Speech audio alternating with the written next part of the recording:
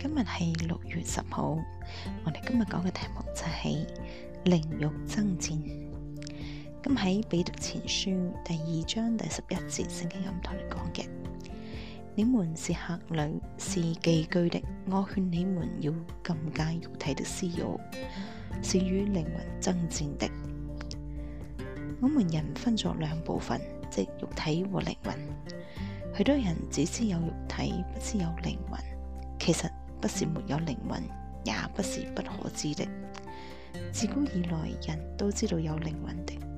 它不是腦袋思想的問題，它存在人的心裏。全世界的人也都知道人有一個心，不是指心臟，那是真人的所在。當人肉體死亡之後，靈魂只是離開身體，並未消滅，它要繼續存在下去，不過到另外一個世界而已。因此說，我們在世上是客旅，是寄居的，不過幾十年之久，但對肉體來說，卻是他僅有的生存機會。因此，肉體要盡量滿足他私慾的要求，越隨從肉體的情慾，他的力量就越大，要求就越多。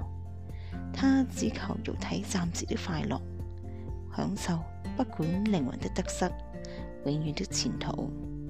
可是靈魂卻不然，他想得更高更遠，他的志趣和喜好也與肉體不同。尤其是已經信主了，有了永生的人，他的靈魂就盼望能在天上來世有所得着和享受。因此，肉體和靈魂有了爭戰，雙方都想利用今生這段光陰來達到各自的目的。這需要我們作出揀選，要滿足肉體和私慾呢，或是要達到靈魂的願望？